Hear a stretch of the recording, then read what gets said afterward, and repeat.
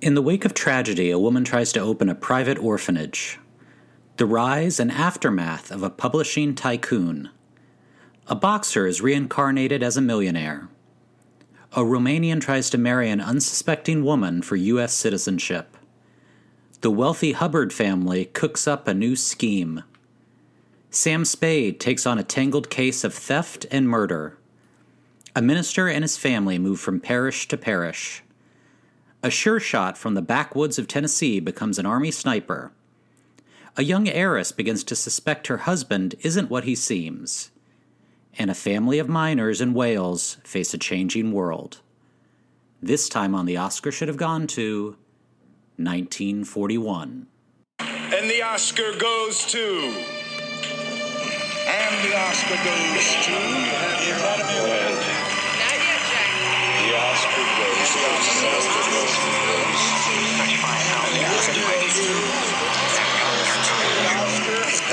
And the Oscar goes to... Green was my daddy. What if 1941. What if instead of the movies of 1941, we just did like an hour and 5-minute podcast about the famous Steven Spielberg bomb 1941, his wartime comedy from like the early 80s, starring John Belushi. That'd be really niche that'd be even more niche than us talking about the movies of 1941. Yeah. Which is another thing that nobody wants to hear. Right. And yet here we are recording it. We're doing it anyway, you know? Don't care. Me getting over my norovirus. Yes, we were supposed to record this a couple days ago, but you went on a quick cruise. No, your son gave you norovirus. Kids are bad. I don't want to say they're bad, but they do ruin everything, including your health. Most specifically, your health. Yeah. And I did all my homework and everything. Yeah. But that's okay. I remembered them. I didn't lose everything in my brain over the past 2 days. I did lose everything in my stomach. Yeah. For sure. Right. But brain is still kicking. Meg, I think this is our first pod post. It's our first pod post strike period, right? And it's definitely first pod since everything got ratified. I think so, yeah. So for sure. This is like the first time in, 4 or 5 podcasts that at the end of the podcast we're going to be able to talk about some films from the year. Yeah. I was going to say we can promote all the movies that we're in. Yeah, finally. We can talk, finally we can talk about all of our projects. It's been so long.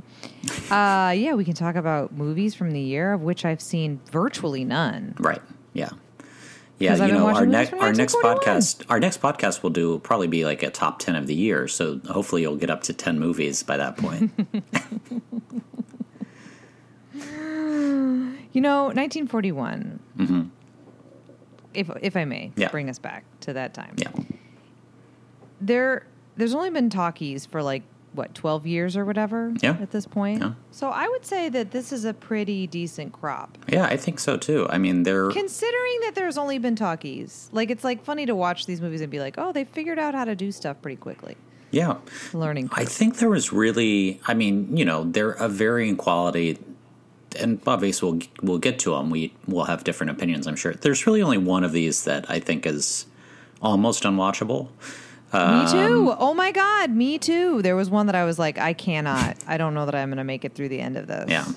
But we'll find out if it's the same one. I assume so. Probably. I assume so because there's no way you liked this movie. Well, I guess we'll find out. It's Citizen Kane. You're talking about Citizen Kane, right? This is unwatchable. Should we jump in with both feet? Yeah, let's hear it. Let's do it. All right, so we're going to start with a movie this is the first. I usually try and watch the movies pretty alphabetically, and I end with the best picture. That's generally what I do when I watch these, because that's how we talk about them. But as I started watching this movie, I was like, oof, this is another one of those movies that Megan's going to just want to turn off after 20 minutes because the child dies right away. But maybe I literally just wrote your norovirus. Child death, nope. Maybe post your norovirus, you're more accepting. I wish I had watched it. So I wish I had watched it after my child had made me vomit my life away for 2 days. Blossoms in the Dust is the first film that we're talking about. This was the second movie I watched, and I wrote Child Death, nope. Oh my fucking God, she kills herself. Jesus. Mm-hmm. Let her rest. All of my notes on this are like, I can't do this. I can't watch this. Like, it's an upsetting movie. Although I will say, Greer Garson rules. More people should know about Greer Garson. Yeah, good actress. I feel like I did not know about Greer Garson until we started this, period of the early 40s. She's very, very likable, very watchable. Yeah. She's a real star. Yeah. This movie, basically, we open on Greer Garson. She's supposed to be like 20, and I think she's like 38. So it's not... Yeah.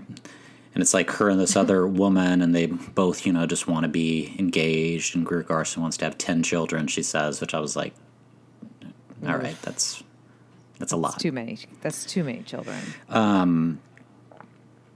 But yeah, so her friend basically wants to marry this man who's like she's a foundling. She has no. They're sisters. The two of them are sisters, but and not they're one's both engaged. adopted.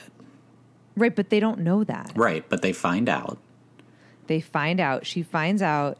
Because the fucking fiance's mother is like grandmother or something. You can't marry that person.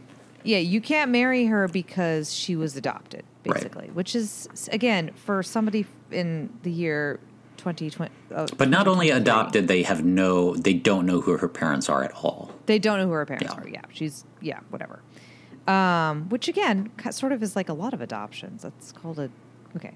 So then she fucking goes upstairs and shoots herself in the head. Mm-hmm. Hard cut time jump right after it happens. Yeah. It is jarring. Yeah. To say the least. Then Greer Garson's married. She has a kid. Little Lord Fauntleroy. Yeah, for some reason I didn't fully follow this. Maybe you did. Maybe I missed something. So on Christmas, they sent him off with the nanny, like in a carriage. In like a carriage. Don't know where he's going. Not sure. She and her husband are gallivanting around the house. They're like, bye, see you later. Christmas morning, he only wanted to bring whatever. He could only bring one toy. Yeah. Then he comes back, toy's all bloodied. Deadville. Wagon accident. Carriage accident. Carriage accident. And also, and we should say, she can't have more kids. No. The first one almost killed her. She can't have more kids. Yeah. So basically, she starts trying to open like private orphanages everywhere, but for a variety of reasons, primarily governmental, they keep getting shut down, and then her husband dies. Yeah, there's a lot of bad luck here. There's a real thing of the whole point of the movie is, again, it's a biography about this woman who basically lobbied to have the word illegitimate removed from birth certificates. Yes. So, legitimate, illegitimate, explain it to me like I'm a child. It's really just about marriage, right? Yeah. Okay. That's it. So that's it. Legitimate child born from marriage. That's so crazy to me. This also features... So a foundling is illegitimate, but they don't know the parents? Like, what is the difference between illegitimate or a foundling? So, like, illegitimate would be you as a single woman give birth. Right, but he's not he wouldn't be a foundling. Right, that would be illegitimate. If you, as a single woman, give birth and leave your child at the fire station and disappear, and they're never able to figure out who mother or father was. Okay, that's a foundling. Yeah. It's so they have all these shocking, heartbreaking deaths, and I feel like every time they hard cut to like a piece of jewelry, like we do see him like continually giving his wife nice jewelry, which is nice, but I don't think it's going to be enough for her to get over her sister suicide or her son's death. So it's an interesting directorial like right in front of her, choice. Essentially. Yeah. Yeah. It's also strange that at this time they wouldn't let her have a private orphanage, but she'd just be given like tens of babies at a time. And then they'd be like, that's okay. Wait, though, you can't find a good household for these children. That's what the poorhouse is. And state-run orphanages are for. Yeah, it doesn't make a lot of sense. They're like, you can hang on to these, like, there's like 15 babies crying in the room, but they're like, you can't just give them away. And then we meet Tony, who she's very attached to. Yeah. But then she says, they're like, why don't you just adopt Tony? Somebody says that. And she's like, he needs a father. Right. Immediately, do you need a father? I don't know. I mean, let's ask that Gary. sort of seems like the whole thing you're fighting against. I did write down when they had like the, I think it's the Texas house, right, that she's fighting for it in. Yeah. I was like, I'm a little surprised the RNC isn't like fighting to reinstate this. To be like, no, we should have this like a illegitimate thing, like beyond birth certificates. Yeah, guys, we all need to know where you're coming from. And then I wrote, oh my God, I'm bawling. I hate this movie. Yeah. I cried at the end. Tony ended up getting adopted. I'm crying. It does have sort of a theme of your son had to die so you could do all this, which isn't great. I guess Not it is, great. making the best out of a bad situation. I just don't like it as a theme for a movie. Yeah.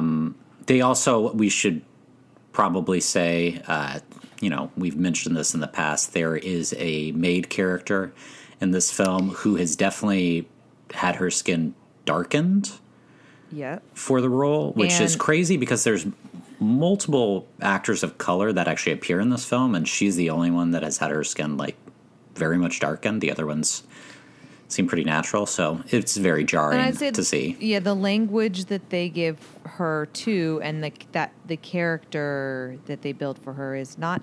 I'll say there's two themes throughout this that I want us to think about. Two themes. 1941. I mean, one of them is the African American characters are given. It's tough. There's some tough characters drawn there. But the second thing is, off topic, almost every single movie have opening info cards, like opening title cards. Yeah. And I'm curious as your opinion on that. I think it's fucking lazy. I think the movie writing should do that. I think so rarely do opening title cards, like, are they necessary or do they add to it? Like maybe Star Wars, and that's it. Do you so think irritated. Maybe it's just a like a leftover thing from silent films, and people were so used to that they kind of slowly petered out? I didn't even think about that, but that totally makes sense. We'll talk, like, when we talk about the Maltese Falcon, like, they explain what the Maltese Falcon is in the opening title cards, and then later on, this great actor does a monologue about what the Maltese Falcon is, and I'm like, man, it really takes away from, the monologue that you had this stupid opening title card at the beginning, which I don't need. Right. Like almost every single one of these has an opening title card, and you don't need any of them. Yeah. It gives you exposition that you get later on. Right. That you get in the thing. You know what I mean? Or that you could just put in a character's dialogue up top.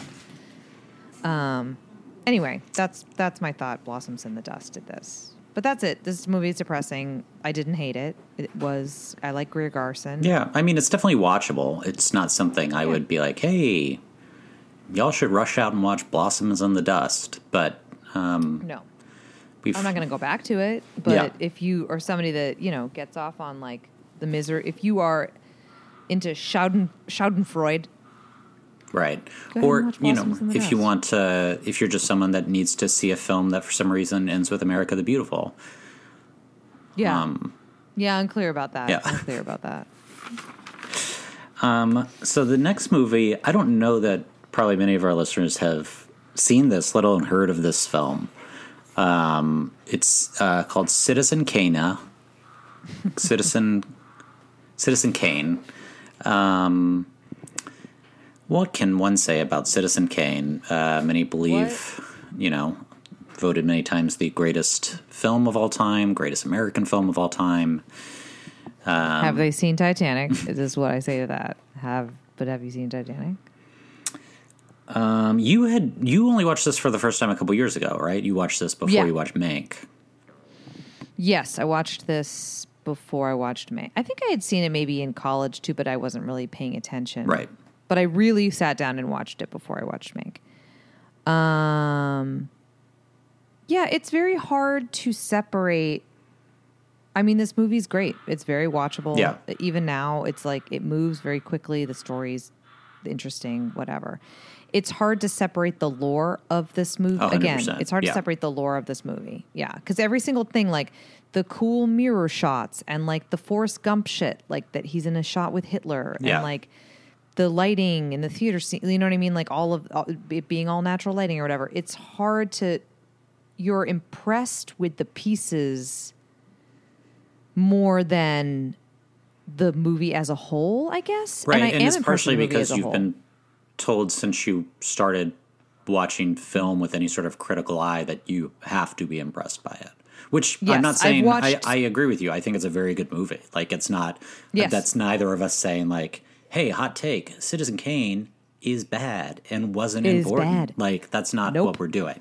No. But I agree with you. It is, you know, it's like I always say, I think one of the coolest things, like when I think about like, if you could go into a movie with completely fresh eyes, like I think I've said this on the podcast before, but like my thing would always be like being like one of the first audiences to see Psycho and see Janet Leigh's death halfway through the film when you think she's the star of the movie. Like, I can't imagine how mind-blowing that was in 1960.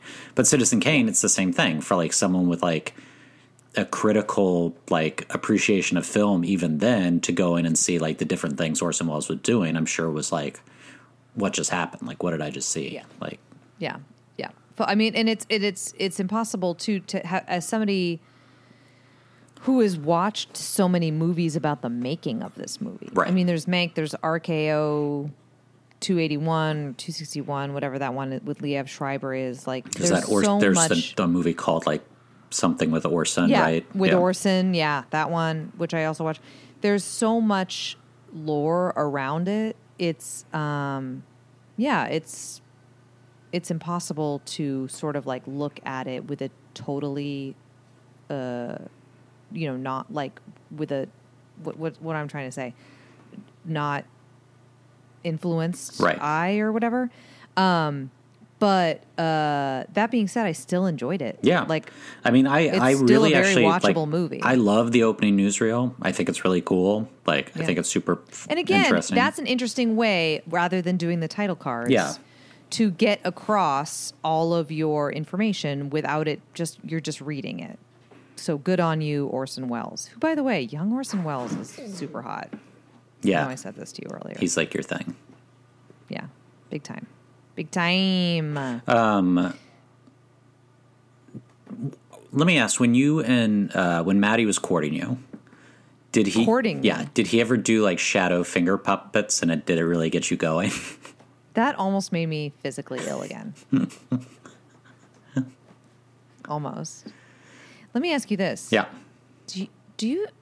Is she that bad of a singer? She hit that last note. Yeah, I guess. I mean, opera's a pretty high bar.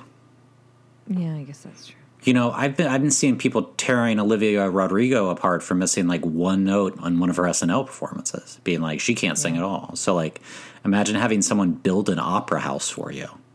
Yeah, and then you're just like, fine. Yeah. All right.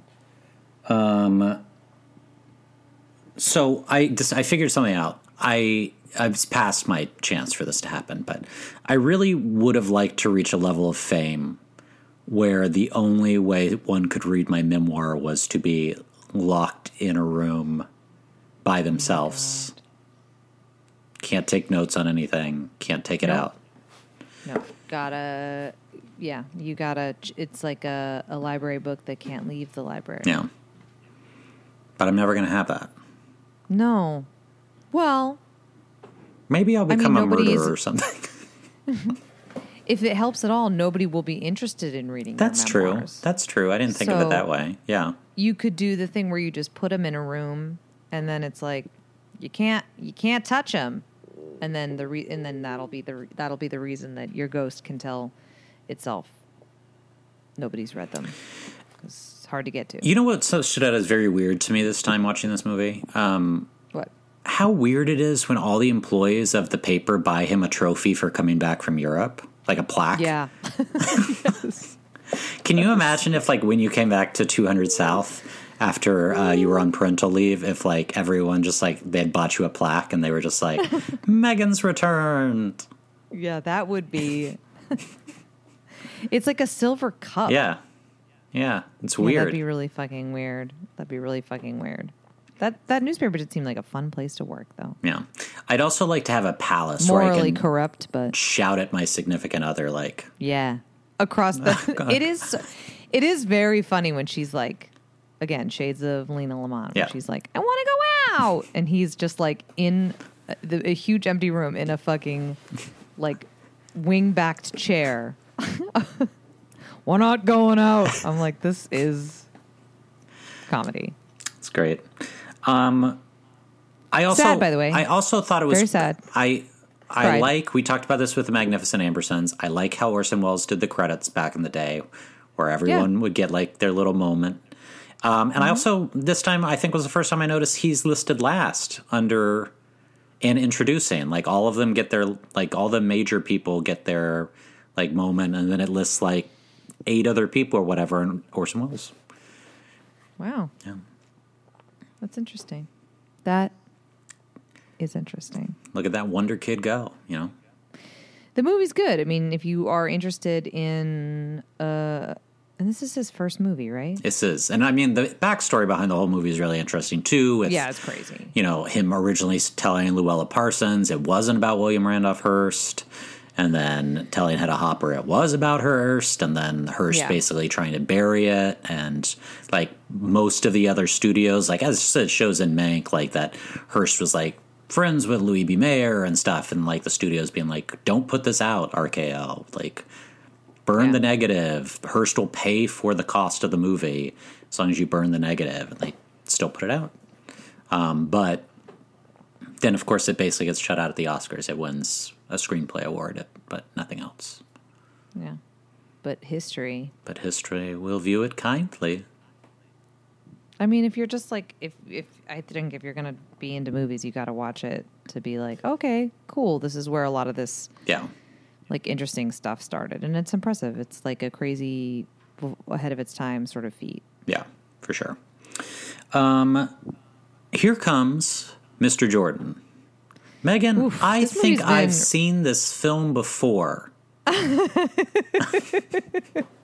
What are the other ones called? Down to Earth? That's well, the Chris Heaven Rock Can one, Wait right? is the one. Heaven Can Wait. But not the last we talked Heaven Can about. Wait we talked about, but the Warren Beatty Heaven Can Wait. Right. Which we've talked about, of course, on the pod before, that Heaven Can Wait was I think it was like 42, was a nominated film that does not have the same plot. No, But different. Here Comes Mr. Jordan is the same as the 1978 Heaven Can Wait, starring Warren Heaven Beatty, Can where Wait. he plays a quarterback instead of a and boxer. the same one, right? And the same one is Chris Rock, which is Down to Earth, right? Yeah. Again, with the opening title cards. Here's my thing: who is the name? Who is the name? Who's the main guy in this? What's his name? Robert Taylor? Okay. I find him to be so irritating. My most of my notes on this movie are, this movie was exhausting. This movie is tiring. Robert Montgomery. Sorry, Robert Montgomery. Okay. Robert Montgomery. Robert Montgomery, R.I.P. I assume you're dead. Yes, he died before we it's were a- born. So, yes, he's very dead because we were born a long time ago and he was still already dead. And So he was still already dead. Okay. It's a no from me, dog. Mm-hmm. I'm sorry to say. The way he talks is so okay. So he dies in a plane accident. yes, He is a boxer, even but though he also he's flying to New York for a heavyweight bout, basically. He decides he's going to fly. He's bringing his lucky saxophone with him, so nothing can happen to him. He crashes the halfway plane. through the flight, he decides you know what? I'm going to play this old sax. Yeah. Plays a saxophone for a little bit. Yeah. Crashes the plane. His soul is removed from his body, but believe it or not, he actually would have survived this plane accident. And the new angel on the beat done fucked up.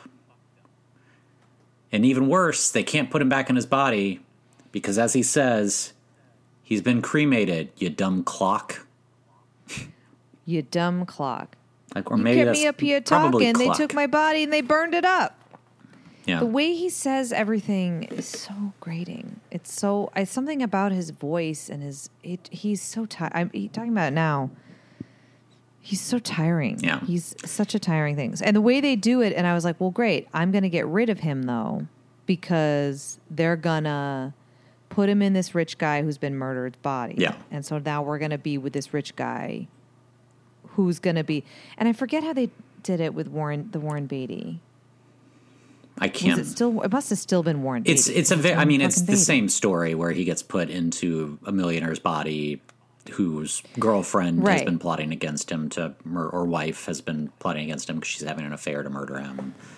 Right. But I thought we were going to get him. So I thought we would take a break from Robert Montgomery and we'd have a different actor who is playing Robert Montgomery. Well, playing him. Do you know what I'm saying? Mr. Jordan says to him, he says, you'll still look like you.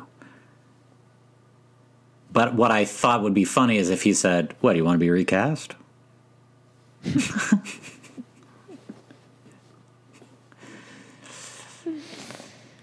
Yeah, so no, we don't get a break. It's just Robert Montgomery. Nope.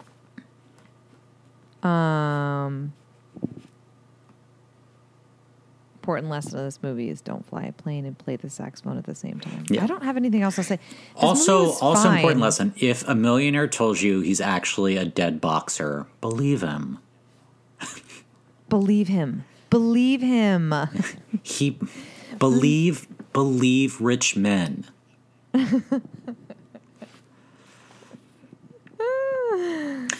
So the movie ends with him dying again and being reincarnated again, in a boxer's body, right? Because like the boxer he was supposed to fight gets killed in the bout. Yes.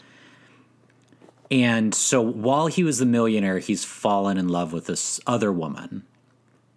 And then he dies. And then basically he sees her. And she's basically just like, well, my lover's body was just found. But he did say if I ever met a fighter... Yep. I should give him a chance. you know? And, you know, good for her. Good for her. Like, you and I would never have horse. faith like that. Get back in that ring. Yeah. No, of course not. I would be like, you're fucking bananas. Also, although I guess they're both rich. Here's my question. Why did Mr. Jordan have to take away his memory? Because he gets reincarnated. That boxer dies. And then he gets reincarnated again. And then he's like, okay, you're not going to remember anything. Why do that? I don't know. It must have been something where they thought that the other body was going to just be temporary, right? Because he wanted to be in the body of someone that he could, but like if you're getting this ideal body, we can't, you know. We can't also let you know that there's that life you've after been death. dead That'd multiple be too much. times. Yeah. Yeah. I guess that might kind of fuck with a person. Yeah. And he'd know they tell him when his death date is. But I actually also wrote down, not quite sure I followed why his mind was wiped. Yeah. No, I did not. No. Fine. It was a fine watch. It just was tiring because the guy's acting, I think, was just tiring. Yeah. His voice grated on me. And you were thinking about, you know, a young, virile Warren Beatty the whole time that you could have been watching instead. For sure. Do you think Carly Simon wrote You're So Vain about Warren Beatty? Don't we know she did?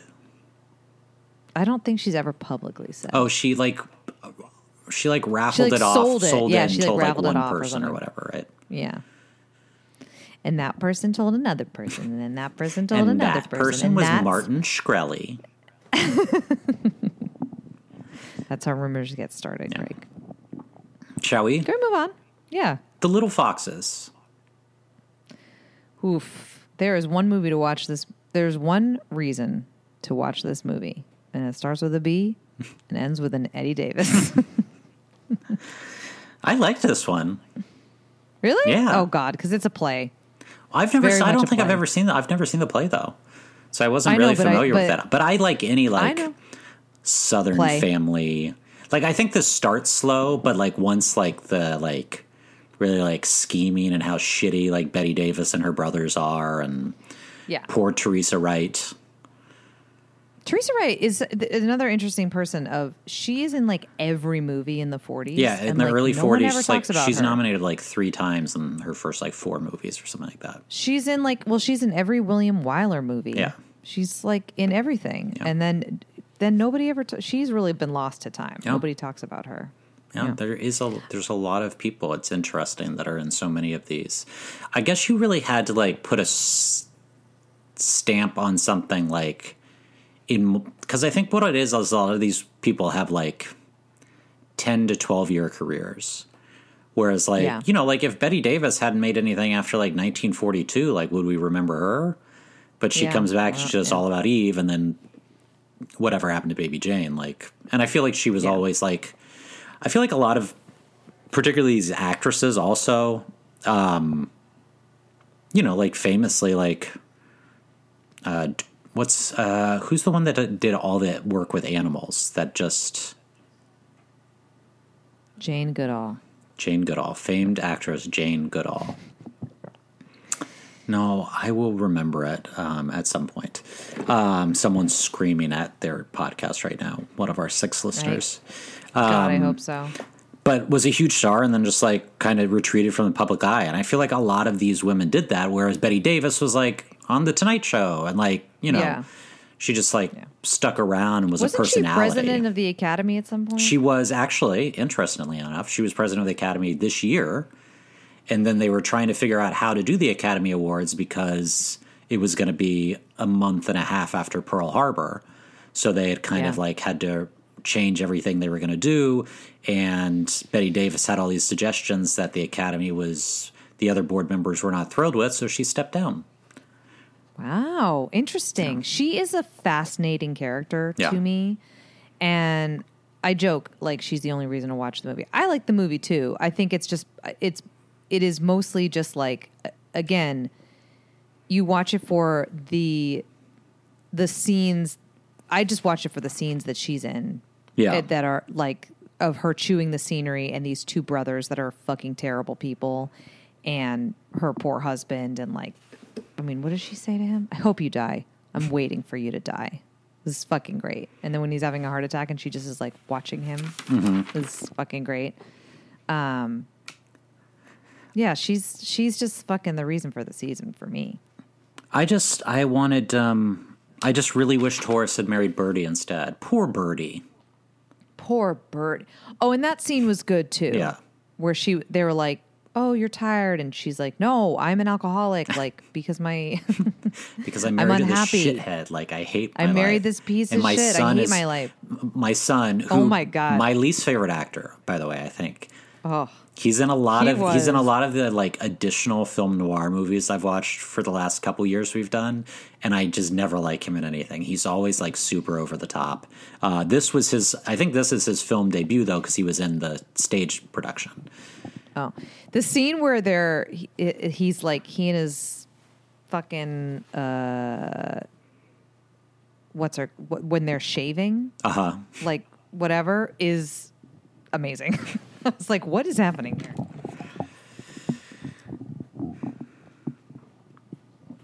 Although, so Alexandra, for the most part, is you're just like hoping like she'll get away. She'll like get out of this terrible family. But then when she goes to get her dad, she's sort of a bitch to the help at the hotel. And I'm like, oh, you got a little bit of your mom in you. When she's like, my father is a convalescent, so you'll have to move someone so we can have a room on the first floor. Yeah. And you know what? They just do it. And if I was in that room, do. I'd be pissed. Well, I mean, I assume he's paying for it. Yeah.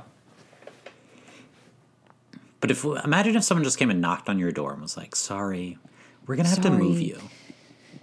And then, you can't complain because it's like a guy in a wheelchair. Yeah. Although he's just, what is wrong with him exactly? Because he does get out. I feel like he just has, like, congenital heart failure, basically. Okay. Because he does get out of he is able to walk. Yeah.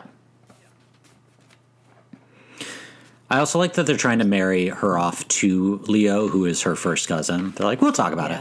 We can talk about it. We'll talk about it. It's fine. It's going to be fine. It's fine. It's not a big deal. And then, but then, of course, the dad comes in with a sense, being like, what are you doing? Yeah.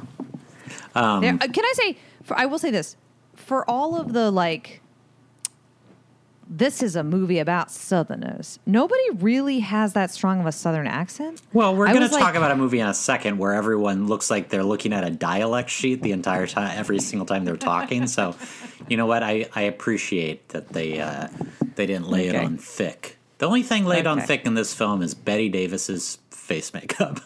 Bette Davis's face makeup. Well, I read about that too. She wanted to look. Like she wanted like a kabuki mask, basically. Yeah, she wanted to look older because she was like younger than the character. I guess she and William Wyler really came to into blows. Did not get along. Yeah. They did not get along. I think she fucking rules. I'm a big fan. Yeah. Anyway, I think people should. This is a movie I don't think Meghann would, but I would suggest you check out. I liked it. I mean, watch it just for the Bette Davis scenes. Sure. It's a good like progenitor of like a play like August Osage County. You know, it's about like a messed up family. Yeah, messed up family. Yeah. The Maltese Falcon. Wow, another biggie. A biggie.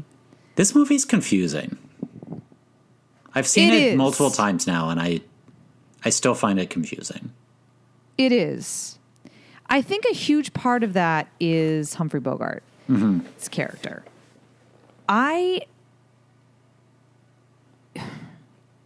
So it's a noir, and it's like a big noir, and I feel like it's like a noir that a lot of other noirs are sort of it's on. like a Rushmore. Like if you were like the most famous film noirs, like this would be on that list. Yes, and I think maybe they got. They did such a good job nailing like the tone of it all. They just got better at them. Mm-hmm. Here's my I think I love that you say it's confusing because it is a little confusing. And a large part of that is I think with Humphrey Bogart, like I'm not sure that we're supposed to believe him. Right. And he's our way in. So there's nobody to grab onto. Yeah. And the reason for me that I just like couldn't get it out of here is the movie opens basically in the beginning. Humphrey Bogart's partner is shot. Yeah. Spoiler alert. Killed. And he does not seem that upset at his partner getting shot. At all. Doesn't seem like honestly, he cares. Unfazed. Yeah. Doesn't care. And then you find out he's having an affair with his wife. So you're like, okay, there's something going on here. He had some sort of a play. Nope. No, he actually had nothing to do with it. He's just not sad about it. Does not seem to feel guilty about having an affair with his wife.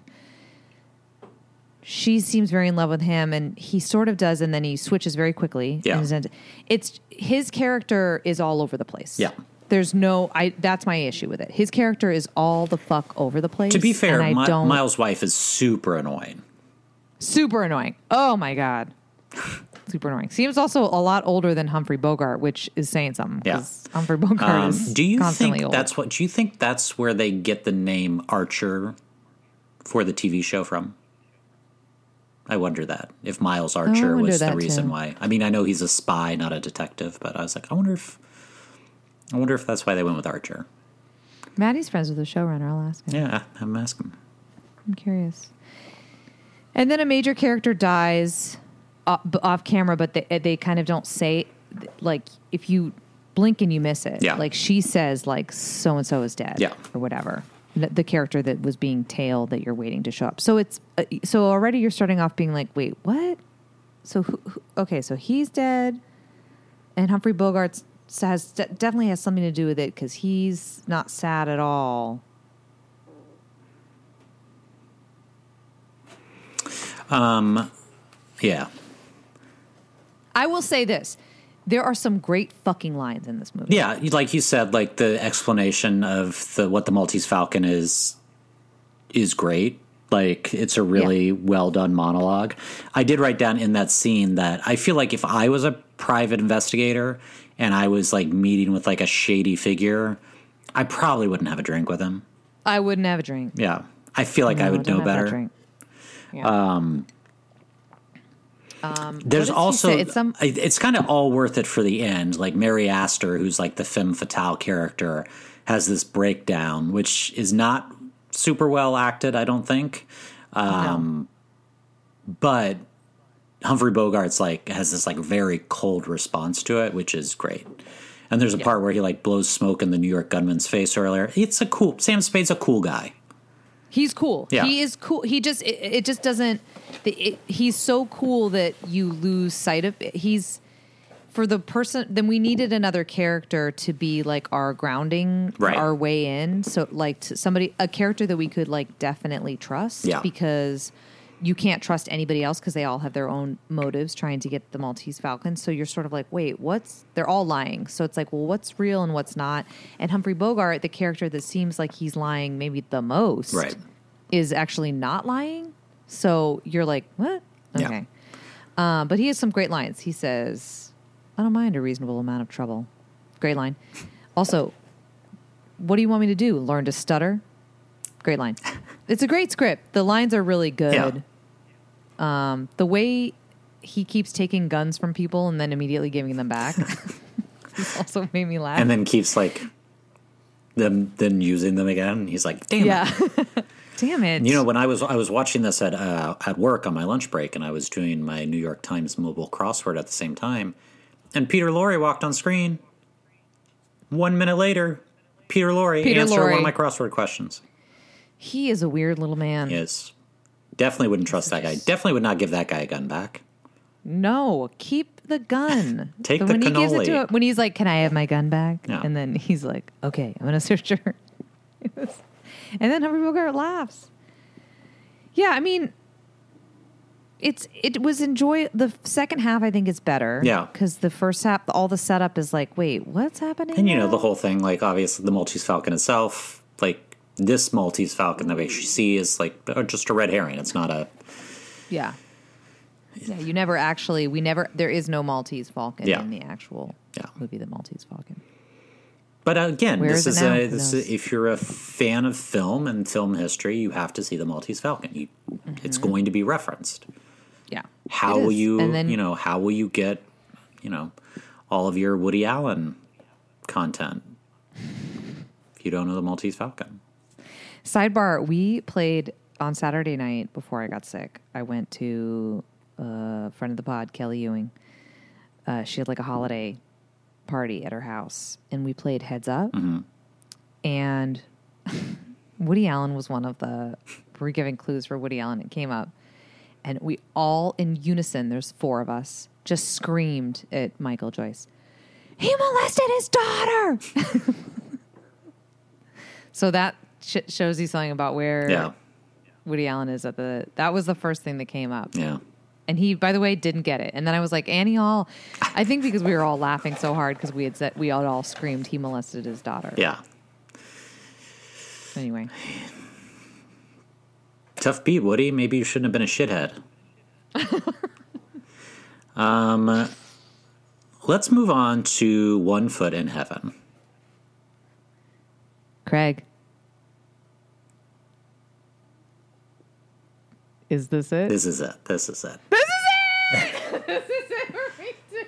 So One Foot in Heaven, basically, it's about a guy who is engaged. Who like is don't even. But let's just say this is a googly. Yeah, this is a googly. He's like engaged. He's engaged to be married, but he decides he's going to go into become a pastor. But his my God, this movie's his my betrothed nightmare. is like, that's fine. Let's do it. I know one thing that I've always loved, and in a romance is watching young lovers quote scripture to each other.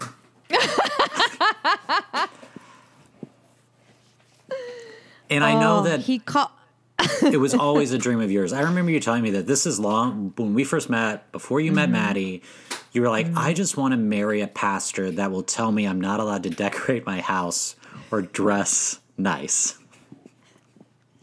When we got to that, I was like, oh, so this is the type of movie this is gonna be. This is the type of movie.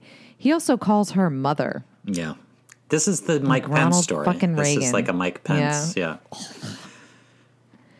So gross. And also gives, then, can I just say this other thing too? The baby naming thing?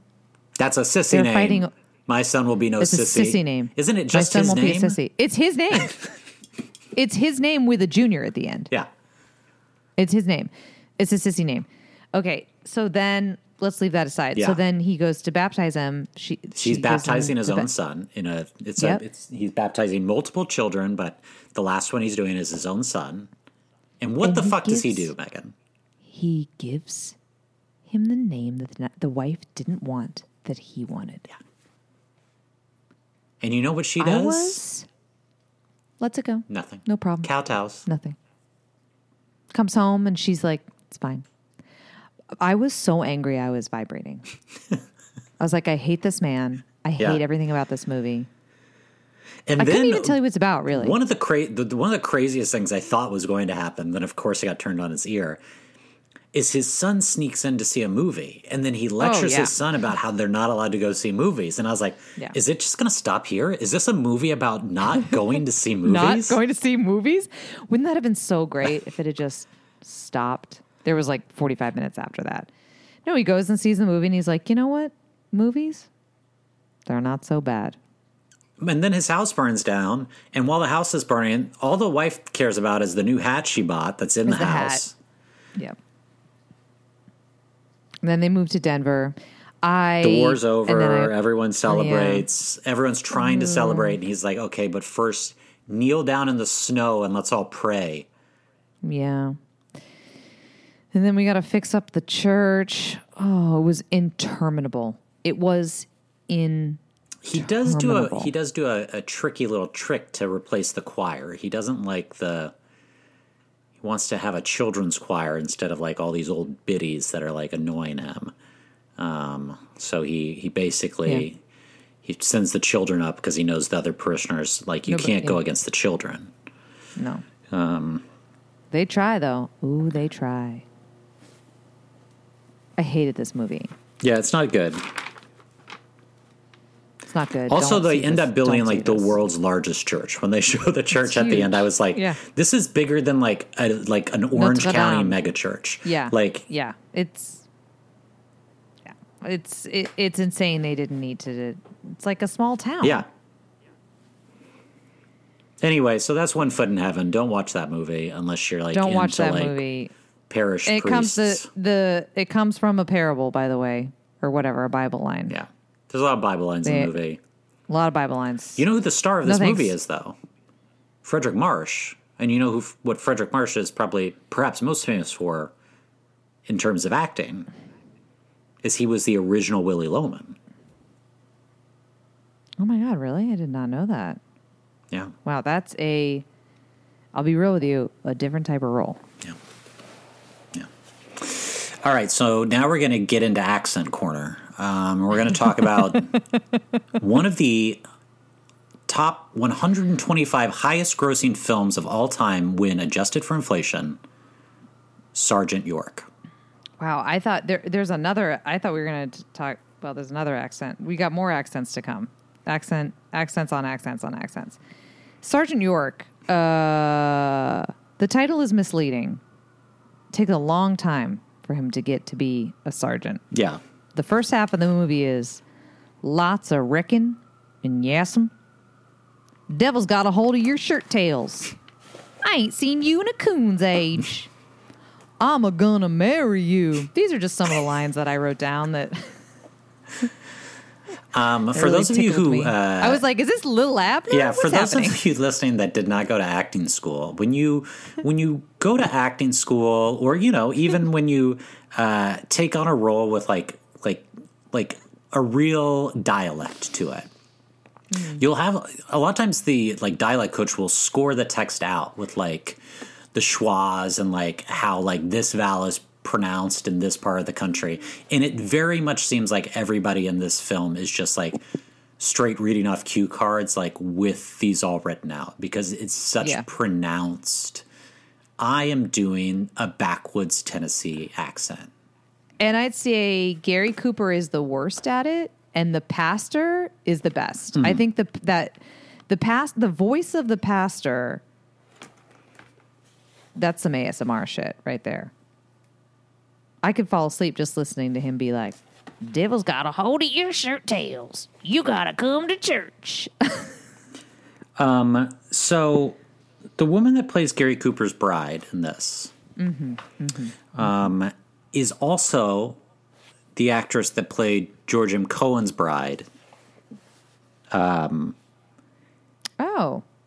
In Yankee Doodle Dandy.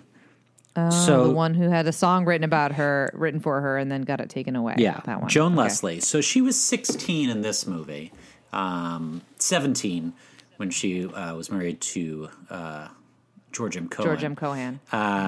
Gary Cooper was 40 when this movie came Wow.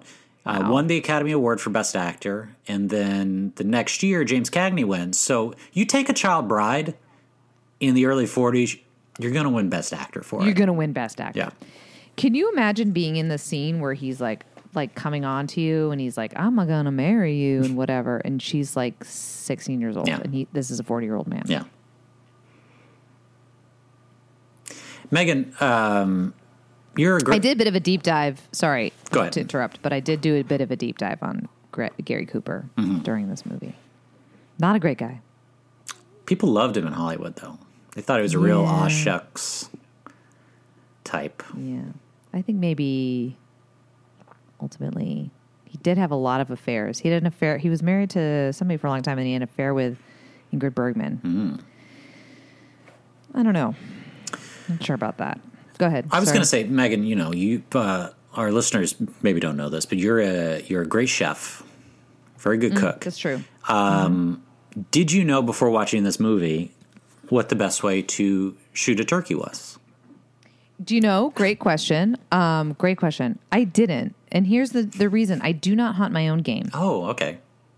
No, I live in the city of Los Angeles. You guys don't Before have... this, I lived in New York City. We do not No wild have turkeys just just walking around. turkeys. We did have wild turkeys where I grew up. So when in you New were Hampshire, growing up in... but no guns. In Exeter, No New guns. Hampshire, you didn't ever just go... Go, go. And when a turkey popped its head up, you didn't shoot it? Popped his little head up. Spoiler alert. Spoiler alert. And fun fact: if you do that to German soldiers too, Same thing. turns out, same Yeah. thing. Turns out, Turkey sounds a lot like German because they'll do the same thing.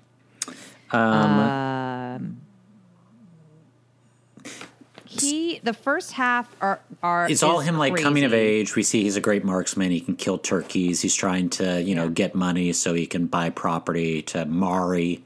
I'm gonna I'm marry gonna you. marry you. And then he joins the army, but he has become religious. He's, found God, and he doesn't believe killing is right, which, spoiler alert, it isn't really. There's a lot of trying to justify.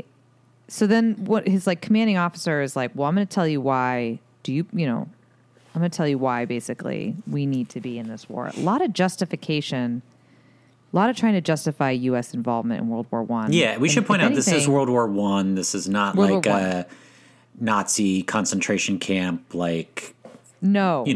very much more complicated war that they're trying to Yes. convince him to go and kill Germans. Yes. And basically what convinces him is that the town he's from is where Daniel Boone killed a bar. If Daniel Boone can kill a bar, I can kill Germans. I can kill some Germans. Yeah. Because of freedom. God Country. God and Country. Okay. Yeah. All right. A lot of contradictions in the Bible. That's fine. A lot of contradictions in people. That's fine. So then he goes to kill Germans. I will say the battle scenes are pretty brutal. Yeah. Particularly for the also, time. like, Yeah. Particularly for the time. But also, like, I've seen, I'm like, two speed. Okay. At the end, when he becomes, like, the hero, Yeah. whatever, I was like, Sergeant York, more like John Wick. Am I right? Yeah. He kills roughly 260 Germans. It's like him. Just by himself. And he's just like, I'll tell you, they weren't well trained though. You know, they kept just like one-on-one, like standing up and getting shot in the head when turkey gobbles were happening, and then nobody else would notice. He just would be like, boop, boop, reload, done, boop, boop, reload. I was like, what is... Now there is really taken to this whole killing thing. Yeah, when he comes home, and this is true of the actual person that, you know, he got offered like these advertisement things, and he basically turned them down. He was like, I am not going to profit off what I did there. Like, I did this because I thought it was necessary, but and apparently when he came to set when they were shooting the movie, and someone asked him about like, how many Jerry's did you shoot or whatever, and he kind of broke down. Like, apparently it was something he did struggle with for years of his life. As one would. Yeah, but then they Especially give him for that the government gives him a farm for what he did, just like we do to our vets now. They come home, we give them homes. We give them property, homes and, you know, set them up for life. Access to mental health care and health care. Oh my God. So you said that this movie was whatever, adjusted for inflation, 125th, whatever, 126. But the movie was still in so this movie was still in theaters when Pearl Harbor happened. Mm-hmm. Sure. And so people like lost their minds and wanted to. No, it was it's the top box office movie of the year. Right. Yeah. And then again, the Wikipedia told me that when for the next like year, when a movie would bomb, they'd pull it and then just put in Sergeant York and do a replay because people loved it so much. Yeah. I'm gonna marry you. Okay, I have to apologize. Actually, it's good that these movies are going back to back because I skipped them because I watched this one last because this is not streaming at all. In fact, I sent you a Blu-ray of this movie. So we skipped it when we were going through alphabetically because I have it last in my notes. I thought Craig had sent me a fun present. Yeah. And it was fun. Question mark. But these this next is the two real accent corner. But these next two movies was the big Best Actress race. Because we'll talk about Hold Back the Dawn first, which is Olivia de Havilland, and then we'll talk about Suspicion, which is her sister, Joan Fontaine. So this was like a real sister versus sister. Sisters. Who did not like each other. Sisters. No.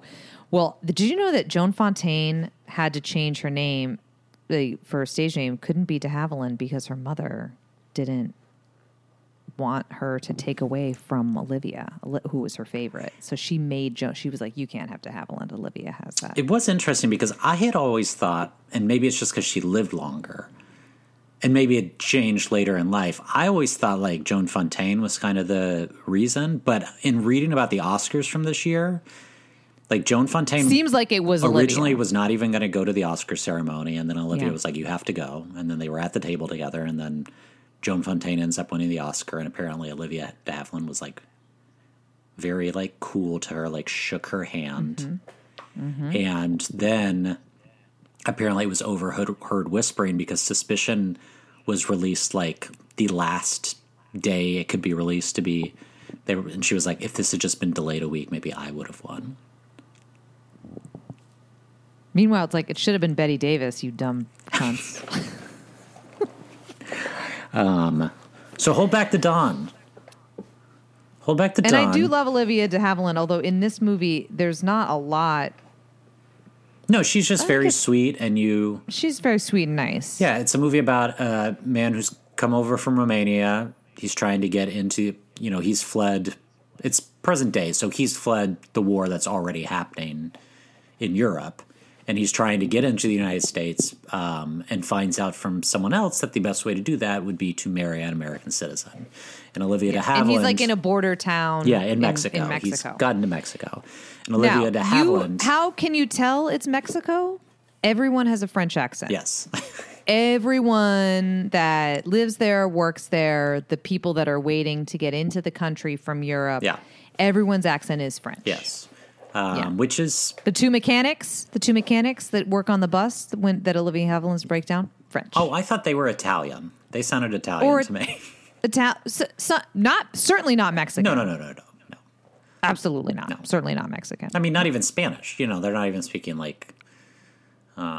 so it's an interesting choice, but that is how, that area, Baja, Tijuana, the Tijuana area was at the time. Yeah. And Olivia de Havilland plays a teacher at a school that is just bringing her kids down to Mexico for... A terrible teacher. Can I just say... Yeah.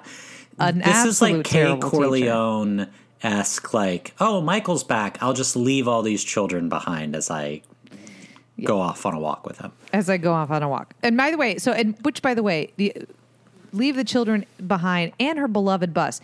The bus breaks down because of whatever.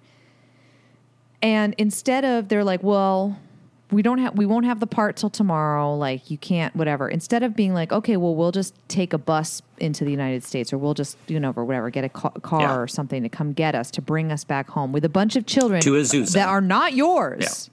To Azusa. They are not yours. Yeah. Bunch of kids that are not yours. She's like, I couldn't leave the bus behind. That's school property. Better for us to spend the night. Yeah. In the hotel lobby. Now listen, if I'm the parent of one of these children, I'm like, fire her immediately. That's a bad choice. Fire her immediately. Well, also there's like they're trying to like repair the bus before they decide they need a part that they can't get until the next day. And all the kids are still in it. Like, I don't know a ton, but I feel like if a mechanic's working on a car, like, I don't know, like a dozen young boys shouldn't be in it at the same time. Yeah. Anyway, he proposes to her. They get married. He's just using her. Yeah. But then they fall. Of course they fall in love anyway. But then she finds out everything that's happening. Mm-hmm. She's in a car wreck. Car wreck. Because she's so distraught. He goes to get her. Oh, can we talk about, who I loved was the family that's also staying in the hotel waiting to cross the border. The pregnant couple? The pregnant couple, and the wife just like moseys over to the other side briefly one day and has the baby on U.S. soil. Yeah. And I also like that couple, but I'm not sure why that plot is in the movie. No idea. No. It was almost like they were like, yeah, we need 12 more minutes. Yeah.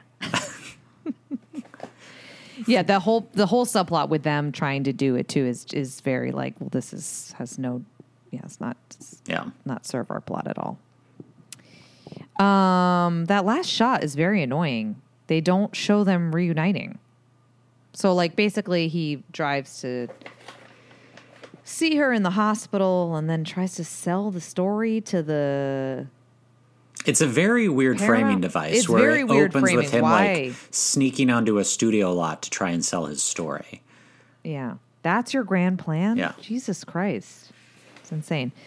And it's also not even that uncommon of a story, apparently. Like, that's a thing that was happening, was people marrying American women to whatever. There's, whatever. There are also... So then he runs... Yeah. I was just going to say, the ending of the movie is like he's running to her, but that just ends with him, like, running and pushing through a crowd. Like, they don't show them, like, embracing and reuniting. Bad idea. Yeah. Olivia was like, I gotta go. She's like, I can't shoot any more of this. I did like at the head. She's such a bitch. Did you like at the beginning where the judge grants a divorce because the woman who's only married, or we find out that the woman who gives him this whole grand scheme basically had been married to a man that was 5'3", so the judge was like, "Oh, you're right. You don't have to be married to that man. He's only 5'3". Yes. Yeah, that was great. That's reason enough for divorce Yeah, for me. he tall fooled guy. you. He was wearing stilts this whole time. She said something. She was like, I need a man, not a floss pig or something like that. She was funny. I liked her. Yeah. And I thought but the big thing I'll say about Olivia de Havilland is I think given the style of performance at the time and a lot of it in this movie, she's surprisingly naturalistic. No, here's the thing. I think I think she's a bitch. However, I think she's fucking great in everything she does. And listen, she's always good. The heiress hive is, here. Heiress hive, Yeah. rise up. Yeah. Heiress hive, rise up. Yeah. I think she's great, and I will say, like, I enjoyed this movie. Yeah.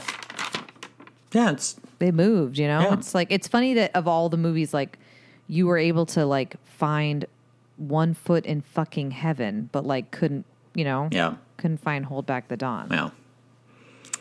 Only available on the old Wild Access. Blu-ray. And now I own it. How exciting for me.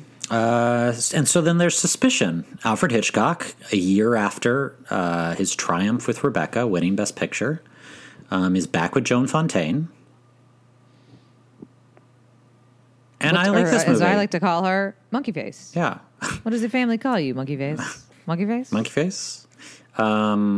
If I was her, I'd be like, hey, can that maybe not be my pet name? 100%. I also wrote that down. I'd be like, listen, I know you're Cary Grant, but can we spitball some other ideas? Just some other ideas. Yeah, I like this movie. The tone is kind of weird. It's like silly but sad, and then the slow kind of creeping dread. Yeah. Because it's very de Havilland charade-y, girls, Cary Grant. stop marrying strangers. Stop marrying Get strangers. to know these men before you get married.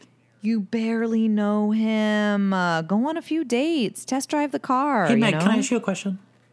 Yeah, go ahead. Let's say you came home and Maddie sold your two favorite chairs.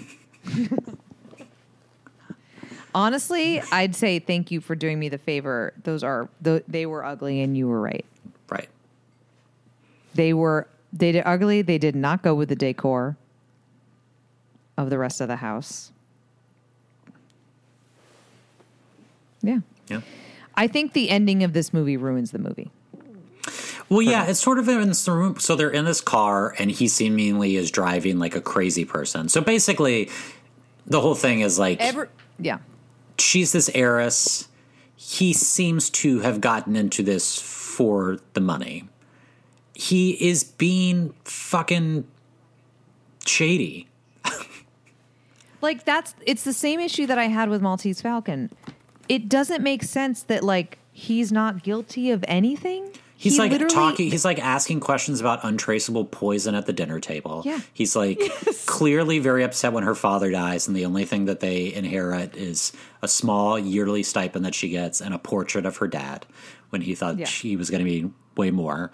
And then so he's driving like a maniac on the cliffs of, I guess, California, right? Are we in California in this movie? I don't know where we are. The cliffs of somewhere. And like her he's in like Sussex or something. No, they're in like they're in England. Yeah. And the door flies open and she thinks he's trying to push her out, which guess what? So would I. I would also think that's what's happening. And then basically he's like, I was trying to pull you back in, darling. Were you? And then it just and like his really friend died mysteriously, and like there's still questions about that. Yeah, and she has like this sort of like mini breakdown, and then it feels like they cut 3 minutes from the end because then they're just back in the car together and everything's fine. And everything's fine. And I was like, you need to get away from him. Although he brought her that milk and she just didn't drink it. Yeah. Was the milk poison? We don't know. We don't know. Yeah, I like this movie, but I guess the studios made the book ends with she drinks the milk, and it is poisoned. And while she's drinking it, she's writing a letter to her mom, being like, he's poisoned me, basically. And then she dies, and he mails the letter, so it like seals his fate. Yeah, Great ending. And it's a great ending. And she loved him too much that she was just like, I'll drink whatever you want me to do. I'll drink the poison, which totally makes sense. Yeah. Because it's like, that's what the movie is about, is like, she loves Cary. And by the way, I get it. Yeah. He's Cary fucking Grant. Yeah. She loves him so much that she's like, sell the chairs, embezzle the money, don't have a job, like whatever, all of this shit. I don't care. And then he kills her and whatever. Instead, they have to have Cary Grant be the good guy. Right. And it just doesn't really add up. Yeah. It just doesn't make sense. Yeah. It's a bummer. Everything gets just kind of explained away at the end, and then it's like, okay, and then they're happy and it's fine. It is a bummer. Yeah. It's a bummer because the rest of the movie is cool. Yeah. And like is set up to be this like big kind of like cool turn, and it's ruined I think it's ruined at the end. Yeah. It's a bummer. Bummerino. God, but it is really good up until that point. Studios getting involved. It really is good up until then. Yeah. Let's talk about the Best Picture winner from the year. How Green Was My Valley? How Green Was My Valley? Oof, depressing movie. Yeah. We're in Wales. No title card. This is the only one, by the way, that does not. I think maybe Suspicion doesn't either. That has no title card up top explaining shit. So I would say this is a film that there are very adamant defenders of because of the Citizen Kane narrative. So there are people that like, you know, How Green Is My Valley is a great film. It kind of gets the Shakespeare in Love treatment. Yeah. Which I can see, except I would also say of the nominees, this is still like kind of in the middle for me. Like, it's not like it was like, for me, it's not the second best movie from the year either. Like, it's not like I would go, well, Citizen Kane obviously is like this like huge change of a film. Like, it's so important historically. But How Green Was My Valley is awesome also. I don't think it's a bad movie by any means. Like, I think it's interesting, but it would not be in my 2 spot when we do it. So, no. I don't know. I'm not sure what's in my 2 spot just yet. Everything is kind of bunched up. Yeah. I really liked this movie. I wouldn't say it's the Shakespeare in Love to Citizen Kane's Saving Private Ryan. Right. Because those are both like excellent movies. Right. And I like understand, and I'm not at this stage angry that it beat, you know what I mean, Saving Private Ryan. This definitely should not have won, but I thought it was very beautiful.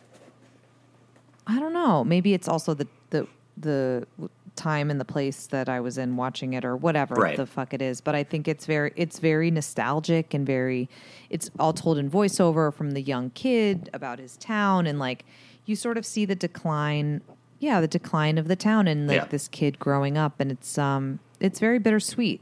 The whole all his dad and all of his older brothers all work in the mines, and you see them like slowly start to lose their jobs because the mines can get cheaper labor, and you know there's a whole unionization thing that kind of starts and stops in the movie. They don't. I think they probably could have gone a little bit farther, but it's probably more than one would expect from this time period from a major motion picture in terms of the importance of unions. Yeah. Do not sign me up for mining, but I know I've said this before. Could not think of a worse job. No. Not interested. No, thank you. Yeah. People just keep dying in the mines. His brother dies in the mine. His brother dies. His father dies. At the end, his father dies in the mine, and it's really sad. Yeah. There is a great, there's a scene with a teacher who's a true asshole that, like, canes him. Oh, my God. And then I got really mad, because I've seen this movie before, but it had been a long time. So I got really mad when he wouldn't let his brothers go and kick the shit out of the teacher. But then instead, the boxer in the village that just teaches him how to box goes and knocks the teacher out. Kicks the shit out of it. I loved that. Yeah. Yeah, that was great. Yeah, he beats the kid unconscious. Yeah. Yeah. It's brutal. It's really brutal. It's pretty fucked. Yeah. Yeah. I like it. I like this movie. I mean, it like looks this beautiful. movie. It's John Ford. You know, he wins Best Director for this movie, which I think this was like the third or fourth time he'd won Best Director. So he's it's a well told film, absolutely. It just definitely suffers in historical comparison because it's not that, again, it's a super well made movie, but it is like you would expect to see one or two of these, I feel like, every year in this time period, like a film like this. So yeah, but maybe not done quite as. I mean, I was emotionally moved at the end. I thought I thought the ending was beautiful. Well, to be and fair, also, your dad died in a mining yeah. accident, so of course you were moved Yeah, by that's it. so I have like a real connection to it. I also wrote hell yeah, name drop for the last line. How green was my valley? I did then? write down which movie I literally wrote down. Oh, Hold Back the Dawn. I wrote down title said at one point. Title said. Love that. Love that. I'm ready to rank. I feel good about this. Let's do it. Number 10. 1 foot in the fucking 1 foot in heaven. A bad movie. Number 10, 1 Foot in Heaven. A bad movie. Number 9.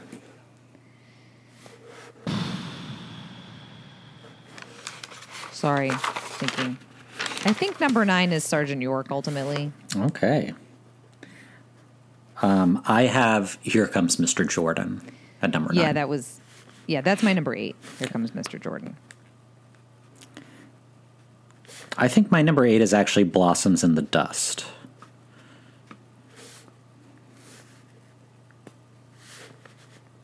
My number 7 is Blossoms in the Dust. Okay, and then my number 7 is Sergeant York. Okay. So we've got the same. just We've got moved the up same your- bottom 4, just in a Okay. slightly different order.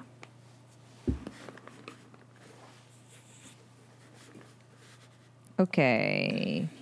What is this? My number 6? Yeah.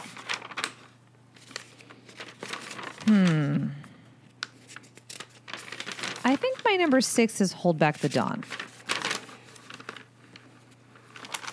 I think my number 6 is also Hold Back the Dawn. Oh.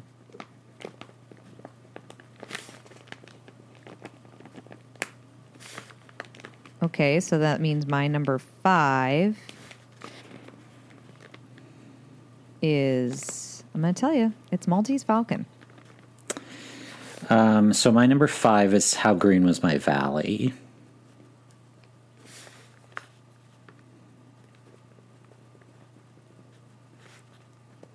My number 4 is Little Foxes. And my number 4 is The Maltese Falcon.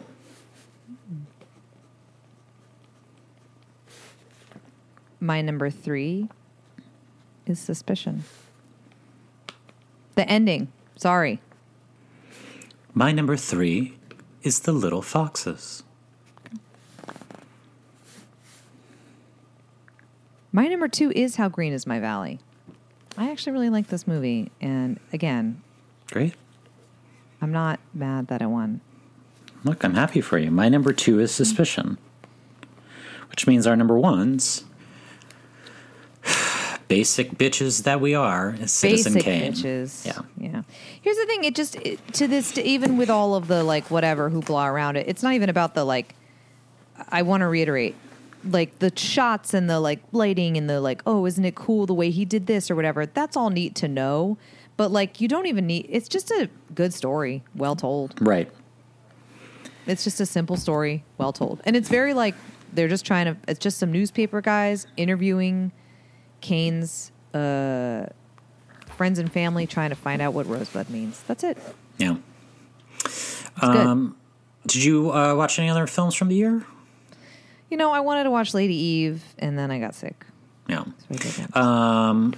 That was actually the only one I watched that's technically from the year. I also watched Sullivan's Travels, which is listed on IMDb as a 1941 movie, but then I found out it didn't go into wide release until 1942. But I had never seen it before. Well, then it doesn't count. It doesn't. I was glad I watched it, but it actually was not as good as I kind of expected it to be based on what I heard about it. The Lady Eve I really liked, though. I think I'd still ultimately say Citizen Kane. But this would firmly have been in my number 2 if it had been nominated. It's a rom-com. It's Barbara Stanwyck and Henry Fonda, who one of my big things was like, Henry Fonda should have been in more comedies. He's funny in this movie. He does some he real is funny, pratfalls. But basically, he plays like an heir to like a ale company, and Barbara Stanwyck and Charles Coburn and another guy are like these basically just scam artists. So she's just trying to run a scam on him, but it's very funny. A lot of good jokes. Stanwyck is great in it as well. Coburn's great. Yeah, and I had never seen it before, but yeah, made me think that Maddie they loves should to have had a watch bit it, where so- Henry Fonda like tripped over a goose and fell into a golden pond. A loon tripped over a loon, fell loon. right into golden pond, and then was like, "Oof." They say their name, you know? Yeah. That's how they say. But I didn't rewatch this, but do you know what other movie came out in 1941, Meg? I don't. Dumbo. Oh my God. Another movie I'll never watch again, probably. Not until whatever hormones are kicking around still go. Absolutely not. Yeah, I just send Megan. Did you see- I just send Megan voice memos every once in a while, and it's just baby mine, just to see the reaction that gets out of her. Did you see that? Was it Rolling? It was Rolling Stone that listed like the 10 best. Like, it's a stupid list. Disney movies. They put Bambi as number 1, which is like fine, but they like Come on, Bambi. it's not number 1. No one thinks that's number 1. No one thinks that. Like, if you want to be like about like, do like Pinocchio if you want to talk about like the artistic, or whatever. Come on, Get out of here with your Bambi. give me a shit. break. Another movie. No. Meg, Craig. do you have a favorite movie of 2023? I don't know. What did I say last time? Have we talked since I Again, watched it's Killers of the Flower literally been Moon? like 5 months, so Okay.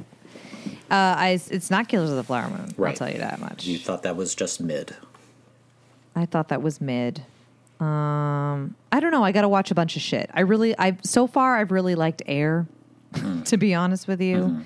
I liked Barbie. I'm going to see Society of the Snow, I think, tonight or something. I haven't seen that. I'm really excited about that. And really excited about American Fiction, which we also have a screener for. Yeah. I'm ready for that. But why don't you tell me what I should be looking out for?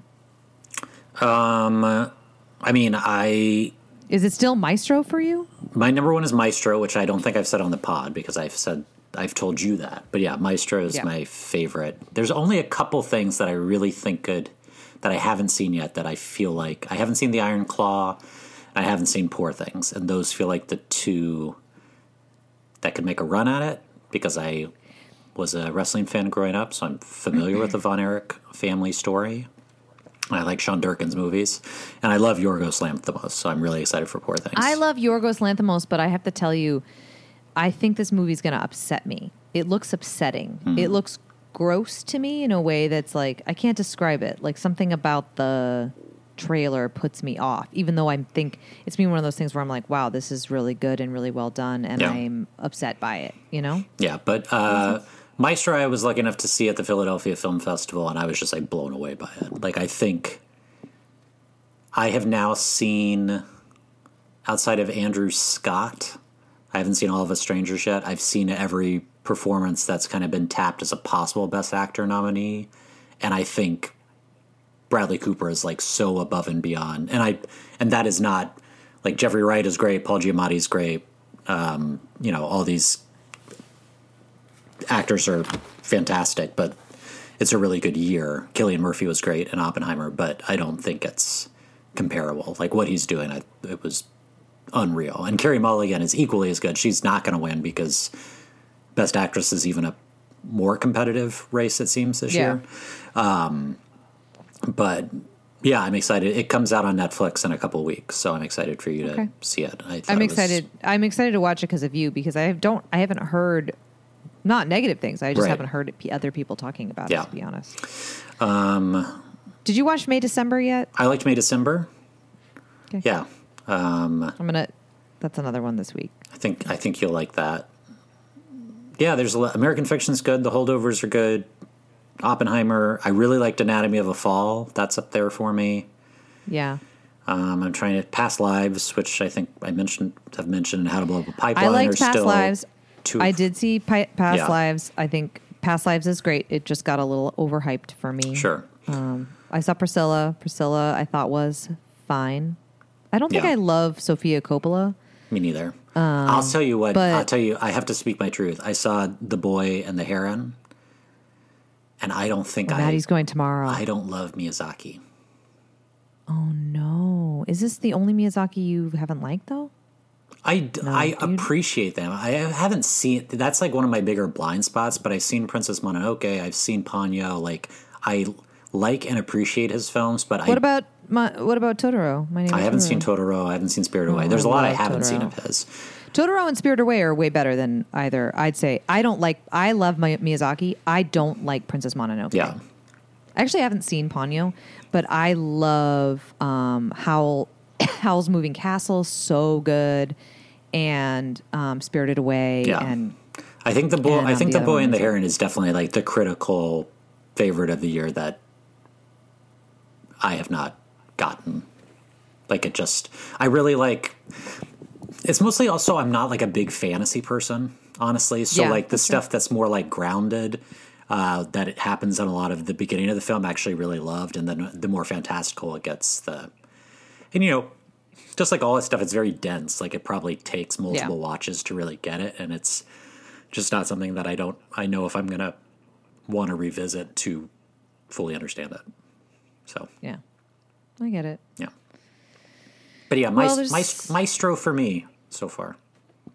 Okay, and what did I say? You said Air. That can't be right. That can't be right. What if I was like Air? Maybe it's Air. I don't know. It's a Magic I don't know. I gotta go Mike's see. Last Dance. That was also 80 for Brady. Great. I will say, like, it's hard because I'm like, I really want to like something when I watch it now. Yeah.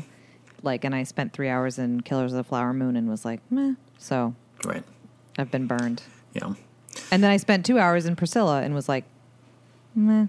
Yeah, I think I said this to you before you saw it, that I thought it was a really good vibe, but I wasn't really sure it was much of a movie. Yeah. Like Yeah. I didn't like, I thought that Crimson and Clover drop was great. Yeah. Was awesome. Yeah, a lot of the looks were like the look and the feel of it is really cool. And I'm interested, like the story of the two of them is fucked up. Yeah. But, you know. Yeah. Anything you want to plug, Meg? No, I had been don't get norovirus. Yeah, don't get norovirus. I'd been seeing your commercial a lot, and now I've not been seeing it as much. So I feel like you're poor again. I'm poor again, guys. I'm back to being poor. Poor and sick? No, Yeah. I'm on the mend. I'm on the mend. Don't get norovirus. Do whatever you can to not do it. It's not worth the weight loss. Yeah. Okay. Though well, I look great. Well, we will be great. back then, probably sometime, right before the new year, right after the new year. We'll do a little top 10 of the year. Maybe just us, maybe with a guest. Who knows? Who knows? Who knows? But we thank you for listening, and we will talk to you soon.